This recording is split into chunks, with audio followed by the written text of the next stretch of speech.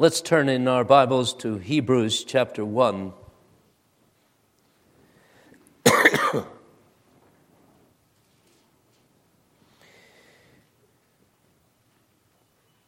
I hope to begin this morning a series of supper sermons on the book of Hebrews, from the book of Hebrews. We're going to have an introductory sermon at this time, and over the course of the months and the year to come, maybe years to come, reflect upon our communion with God in Jesus through that word that God has spoken at our supper times, but always. In the interest of time, I'm only going to read the first 4 verses of Hebrews chapter 1. Perhaps you as individuals and families can read the rest of the chapter in your family devotions today and reflect upon what God will speak in the preaching of the gospel of this chapter. In the first verses, even 1.5 of them will be the theme or the verses that we'll focus on as we speak of God's word. Hebrews 1 through 4. God, who at various times and various ways spoke in time past to the fathers by the prophets, has in these last days spoken to us by his Son, whom he's appointed heir of all things, through whom also he made the worlds, who being the brightness of his glory, in the express image of his person, and upholding all things by the word of his power, when he had by himself purged our sins, sat down at the right hand of the Majesty on high, having become so much better than the angels, as he has by inheritance obtained a more excellent name than they. Thus far we read the word of God, and on this we would focus. God, who at various times and in various ways spoke in time past to the fathers by the prophets, has in these last days spoken to us by his Son. It might be apparent to you as you think upon this beginning of this book of Hebrews that there are parallels here, amazing parallels between this book and especially 2 other books in the Bible and their beginnings. I'm thinking of the fact that Hebrews 1, which speaks of God first of all, and by his word creating all things and then saving a church, also reflects the truth of Genesis. In the beginning, God created the heavens and the earth. And then there's the history in Genesis, the very beginnings of God's dealing with men, even fallen men, and then saving them. But then perhaps you noticed the parallel between Hebrews and John 1. In the beginning was the Word, John 1 says, and the Word was with God, and the Word was God. And then it goes on to say that by this Word God created all things, and without him was not anything made that was made. You have a parallel here. You also have a summary of basically everything that God has ever said in the gospel, of the wonderful work of God and the Word of God through his Son, in such a way in this introduction to Hebrews that it has led one theologian at least to say that if he had no other book in the New Testament than this would be enough for him. So if he just had the Old Testament and then Hebrews, this would be enough for him, because this theologian recognized, as we ought to, that there is the sum and substance of everything that God has ever said in the whole Bible, in Hebrews chapter 1, even in these first 4 verses that summarize all that God's going to say in the rest of the book of Hebrews. One has even said that the marvel of this passage and the sevenfold encomium, or word of praise, that's here, all these things that are said about Jesus and his greatness, is like a shot to the moon. The Hebraist, or the Hebrew writer here, whoever he is, it's not Paul, it's maybe somebody else, it's certainly an inspired writer, has really launched from heaven to earth to bring back all that's above of God, who's above, who's come to be with us here below. It's a great and startling shot of things, or amazing words of things that God has done so gloriously and spoken so gloriously in Jesus. Well, beloved, I would say that in all of those things with regard to the parallels between Genesis and John and Hebrews, and the fact that this is like a moonshot, it just takes us up and high and gives us to see the glorious things that God has spoken and done. But we're going to go beyond the moon, and we need to, because the focus is on the sun. Now, I know sun, S-O-N, but it's on something brighter than the moon that reflects light. It's on the source of light, the sun, beyond the moon, and beyond 96,000 million miles away is this wonderful truth that's so high and so bright. You can hardly imagine that we can know anything of it.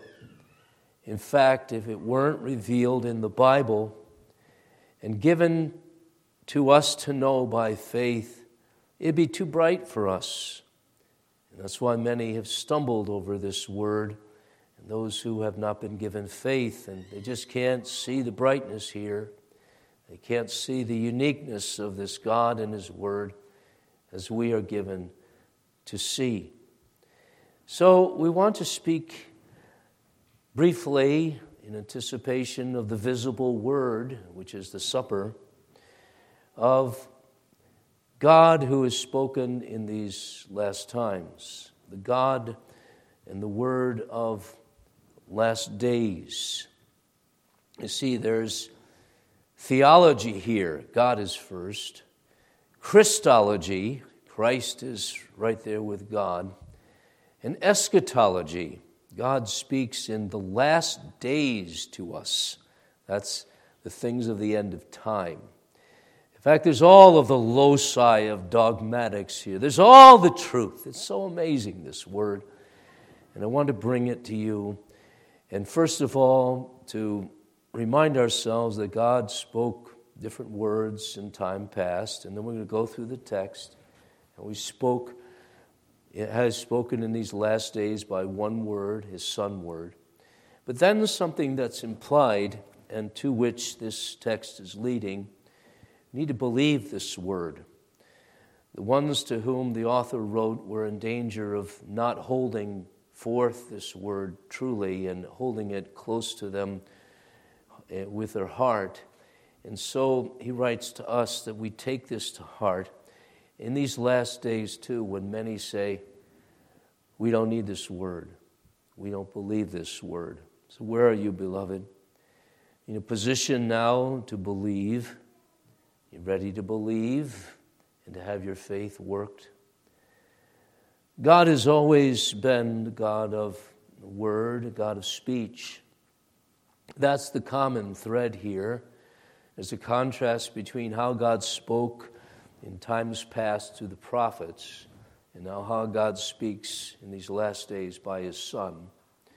But the common thing, the thread that joins the two eras of last or first days and last, is that God speaks. He's always speaking. And the contrast here is not between God speaking different word in the Old Testament and then an absolutely new word in the New, but that he's simply speaking and has spoken in different ways, different modes of communication in the Old Testament, but it's one word that he's speaking, as we shall see. Now, we know that God, he spoke this world into existence. He did. Amazing. God said, let there be light. Let there be this formation out of the chaos of a habitable world.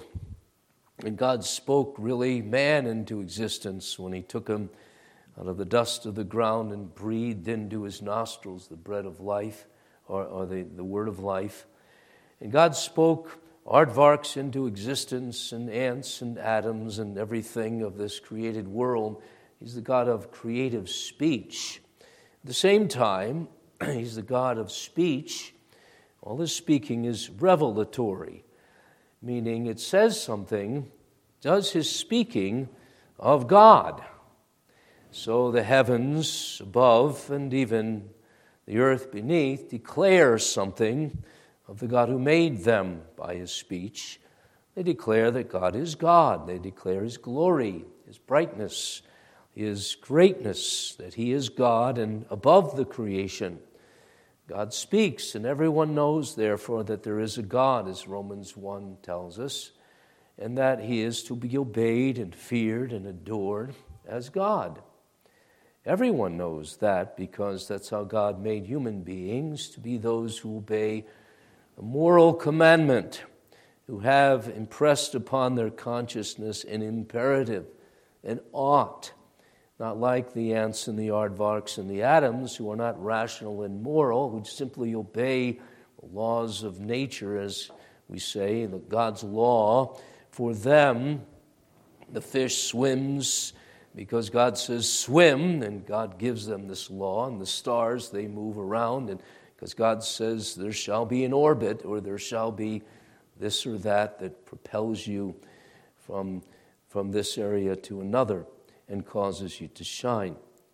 But the word of creation and also the word of government and providence that is brought up in the text, that God upholds all things by the word of his power, that's not the word here that's being spoken of in Hebrews, the word of God creating all things and then sustaining all things in providence. It's the word to the fathers. You note that? And then it's the word to us. God, who at various times and various ways spoke in time past to the fathers by the prophets, has in these last days spoken to us by his Son. So it's not just a creative word here that God is speaking, or a revelatory word to all people, but it is a covenantal word. It's the word that links the text, Old and New Testament, with itself and with the rest of the Bible. God made the worlds, sustained the worlds, but he was doing this by his Son so that there would be something greater than worlds made.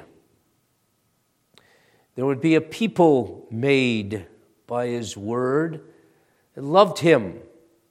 This was the case even before Adam and Eve fell. God had spoken the word to them, children, and he was saying, I love you, and I'm your God, and you're my people. And they enjoyed walking and talking with God in the cool of the day, as we read, was their wont, apparently, in sinless paradise. There was communication between God and people, and there was fellowship.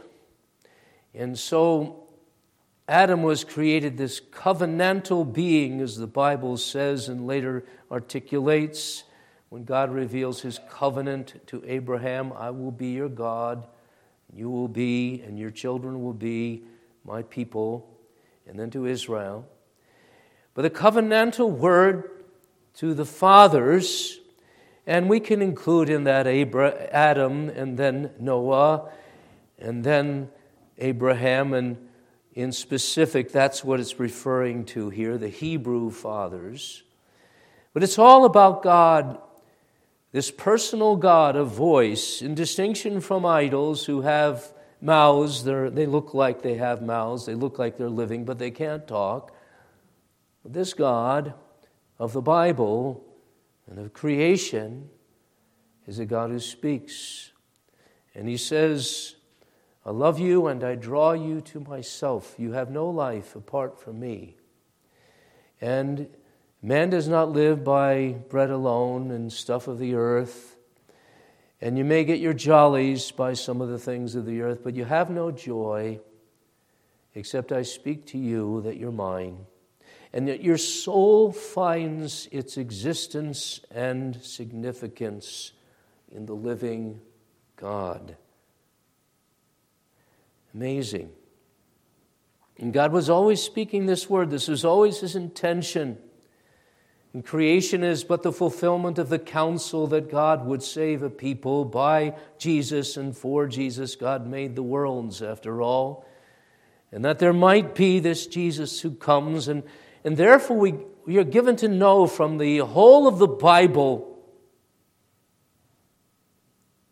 that God had as his intention to save and to covenant with Adam and Eve, even in the way of a deep fall into sin, in the way of a devil speaking a word, denying the word of God, yea, hath God said. And then in God speaking to affirm, yes, I've said. And now I will say this. As there's progress in what he says, I love you in spite of yourself. I love you to come to you, Adam and Eve, and to erase from your loins, to reveal by my word, I'm the God of grace. Now, that's kind of a summary of what's going on here. There is an assumption here that people who read know that God is the God who speaks. Do you know God is the God who speaks, who loves, who says, come into my life, be my friend, and who actually makes us friends? For it's a creative word in our heart. And when God said at the first, this is his first word to man that's recorded anyway, where are you?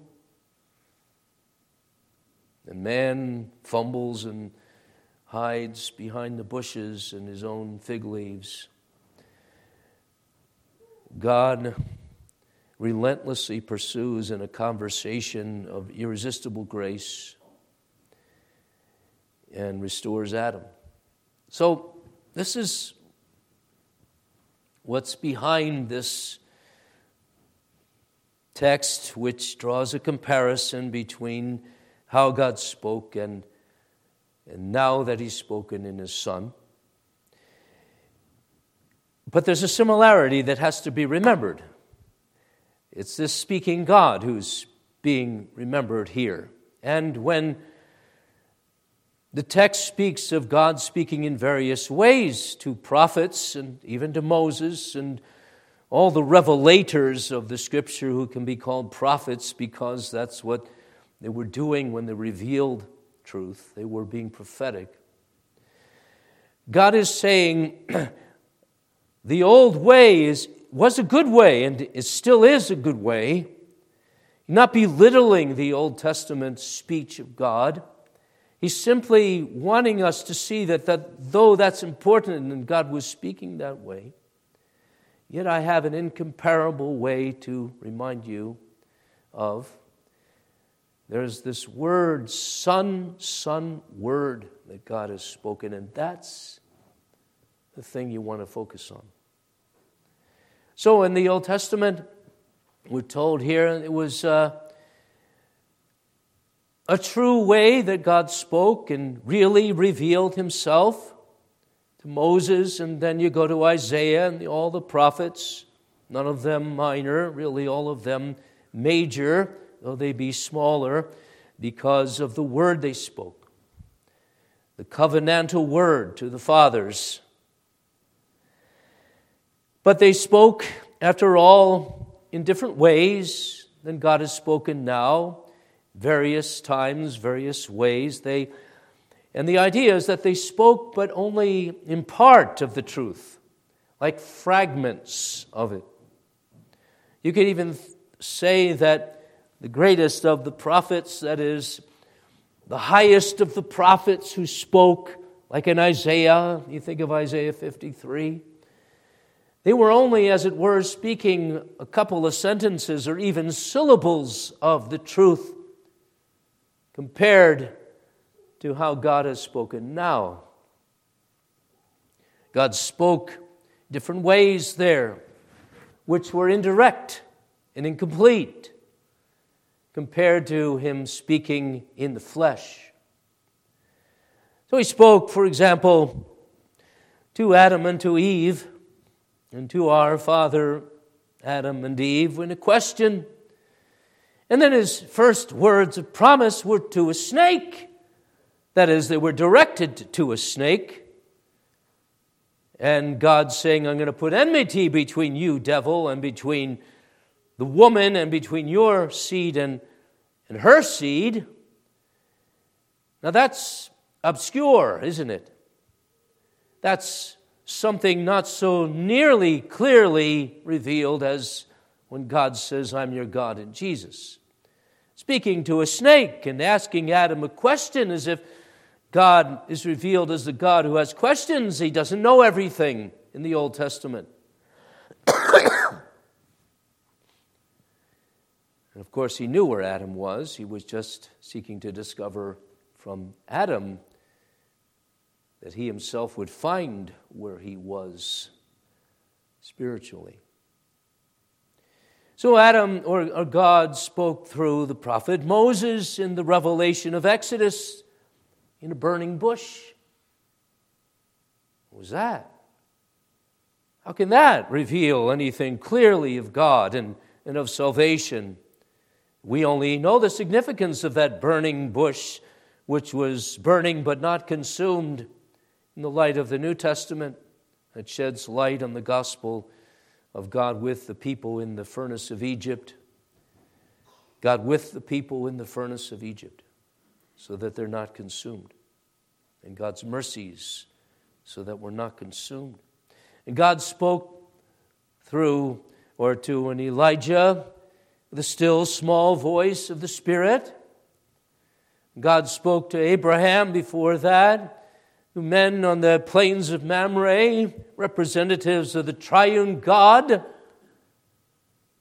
God speaks through the prophet Amos in a basket of summer fruit. What kind of a word is that? And God speaks of this suffering servant in the servant passages of Isaiah, and of a lamb, and of a seeing the success of his children who are given to believe in his sacrifice. What's it all about? In these last days, God tells us. In the clear, full word of the gospel. That's what our text is all about. And what Hebrews is all about. God speaks, and John himself says, remember that other book of beginnings, that the Son is the only one who articulates God.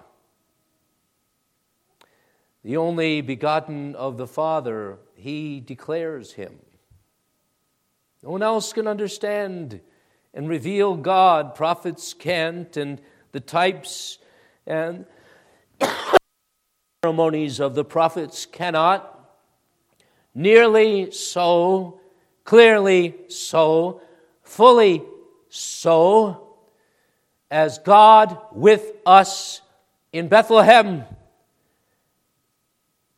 and on the shore of the Sea of Galilee and in the temple at Jerusalem and on the cross.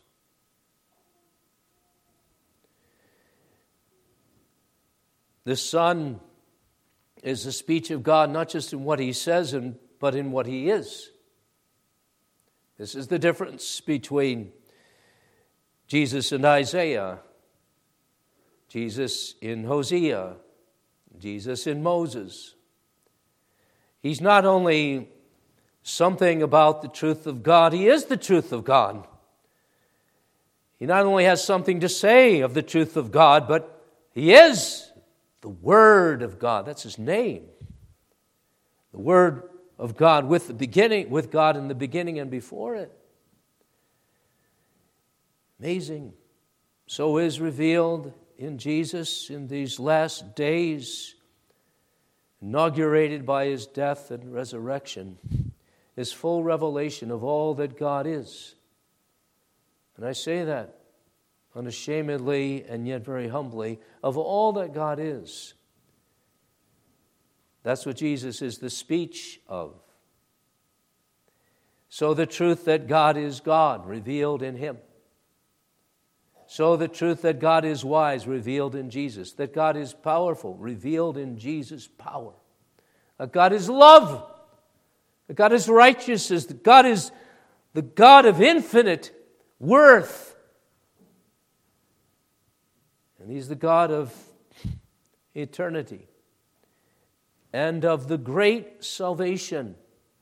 Hebrews 2 reminds us that that is what this book is all about, warning us, how shall we escape if we neglect so great a salvation, which at the first began to be spoken of by the Lord and was confirmed of us by those who heard Him. The covenantal God reveals something not merely theologically of Himself and Jesus, that He's God with us this way, but also soteriologically, meaning God reveals Himself in Jesus to save us. That's what soteriology is about. To create in us and to make a way for us in this world, and then to create in us a new heart to attach us to the things of God. What a difference. That's what the writer says here. God spoke in different ways, in dreams and visions and types and shadows, and through 40 or so different authors and 39 different books and over 1,500 years in the Old Testament way, but now in the fullness of time in this one way, this one speech. And you got to hear that. And that's leads us to reflect upon these things here for our application. There's something so wonderful here that we can see, beloved, that not many are given to see. And we can hear, and not many are given to hear. That God speaks. He spoke in time past one word to the fathers by prophets. Now, in the last days, by one word. Not many people can hear that. The writer to the Hebrews anticipates this unhearingness among the people to whom he writes. And the rest of chapter 1 that we didn't read is a comparison made between this wonderful Word, who is God with us, the brightness of the glory of God. I don't even have time to get into this description. That'll be another sermon. But the writer is comparing Jesus to the highest of creatures, maybe, the angels. And the rest of the chapter is about that. So it seems that the people there were maybe want to do this or tempted to do this. See as intermediaries between God and us, angels. But then Jesus is contrasted with those angels, as the creator of the angels, as higher than the angels, as the one who is the heir of the worlds, and the angels are not, and of his angels who are only ministering spirits to the saints of God, not their saviors, as some people think. Later on in Hebrews, it'll be about contrasting, comparing Jesus Christ with Moses, Joshua, Aaron, and by implication with any other of the Old Testament. And in these last days, beloved, we need to know that this word that God has spoken to us is the only word, even when there's a lot of smart people who think we are now enlightened and we don't need the word. See, last days speaks of a great thing. God has spoken by His word. But even as at the first days there was the snake deceiving Eve and then Adam with his word, which is the anti-word, God's not really true. Not really enough for you. I have another word. You shall be as gods. Even as that's the case, that in the first days there was this conflict, so in the last days, and should we say even more today, there's all kinds of words that would take us away from hearing this. Or as Hebrews 2 reminds us, with the great therefore. Chapter 1 is what is there, God and His Word, Son. Chapter 2, therefore, we must give more earnest heed to the things we have heard, lest we drift away. And repeatedly in Hebrews, it's a call to believe. And there is in chapter 11, the great book of the virtue of faith and of those who believe. We must believe. In this day, where I believe especially the stumbling block is the highness of the sun and the lowness of the sun. That is, the truth that the Word of God is God, and the brightness of His glory, the express image of His person. People can't get that word. There's nothing beyond what you see and what you get, and therefore there's nothing really that man could do except in his heights of fancy to soliloquize about what is seen and heard, and to philosophize and otherwise to articulate what this world is, what humans are. A word from outside, a word above, how can that be? And then when you think of it, the Christian faith, they'll go on,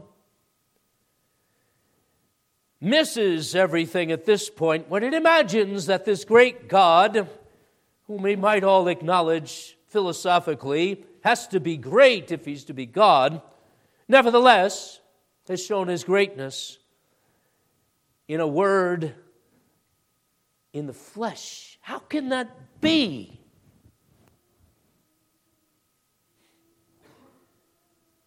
The great stumbling block of the ages is the God who's above, who comes to be with us.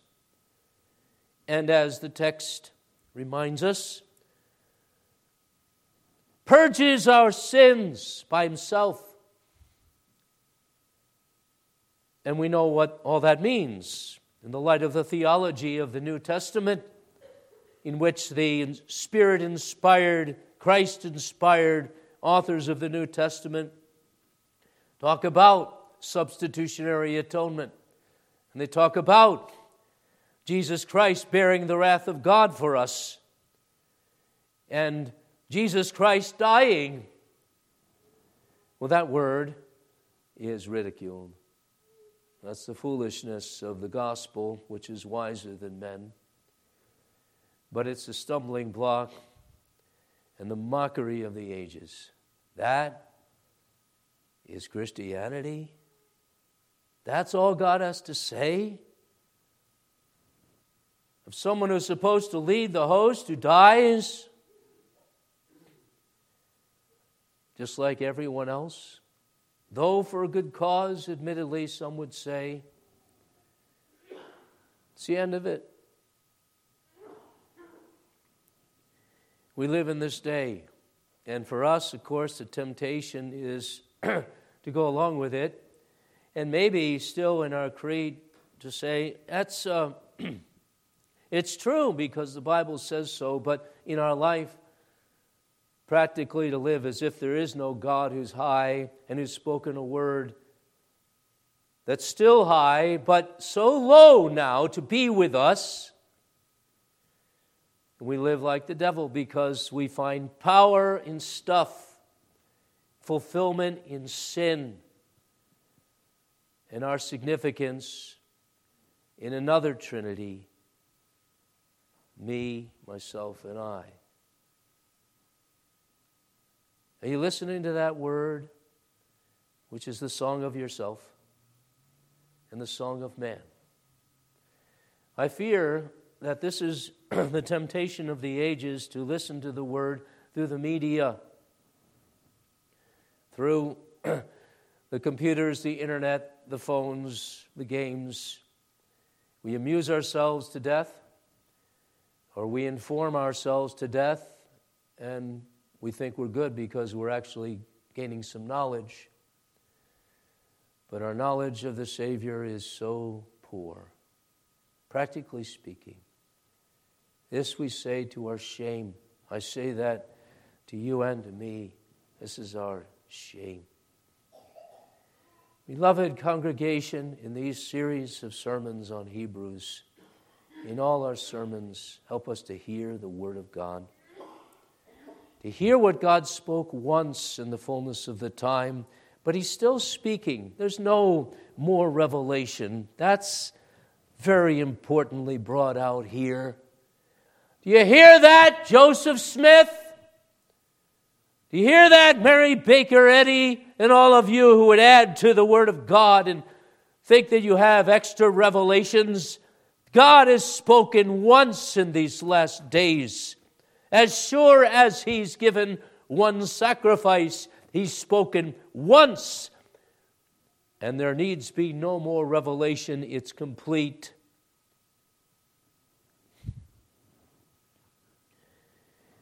And here we get to hear, amazingly, because the God who spoke in His Son speaks also to us as we read the Bible.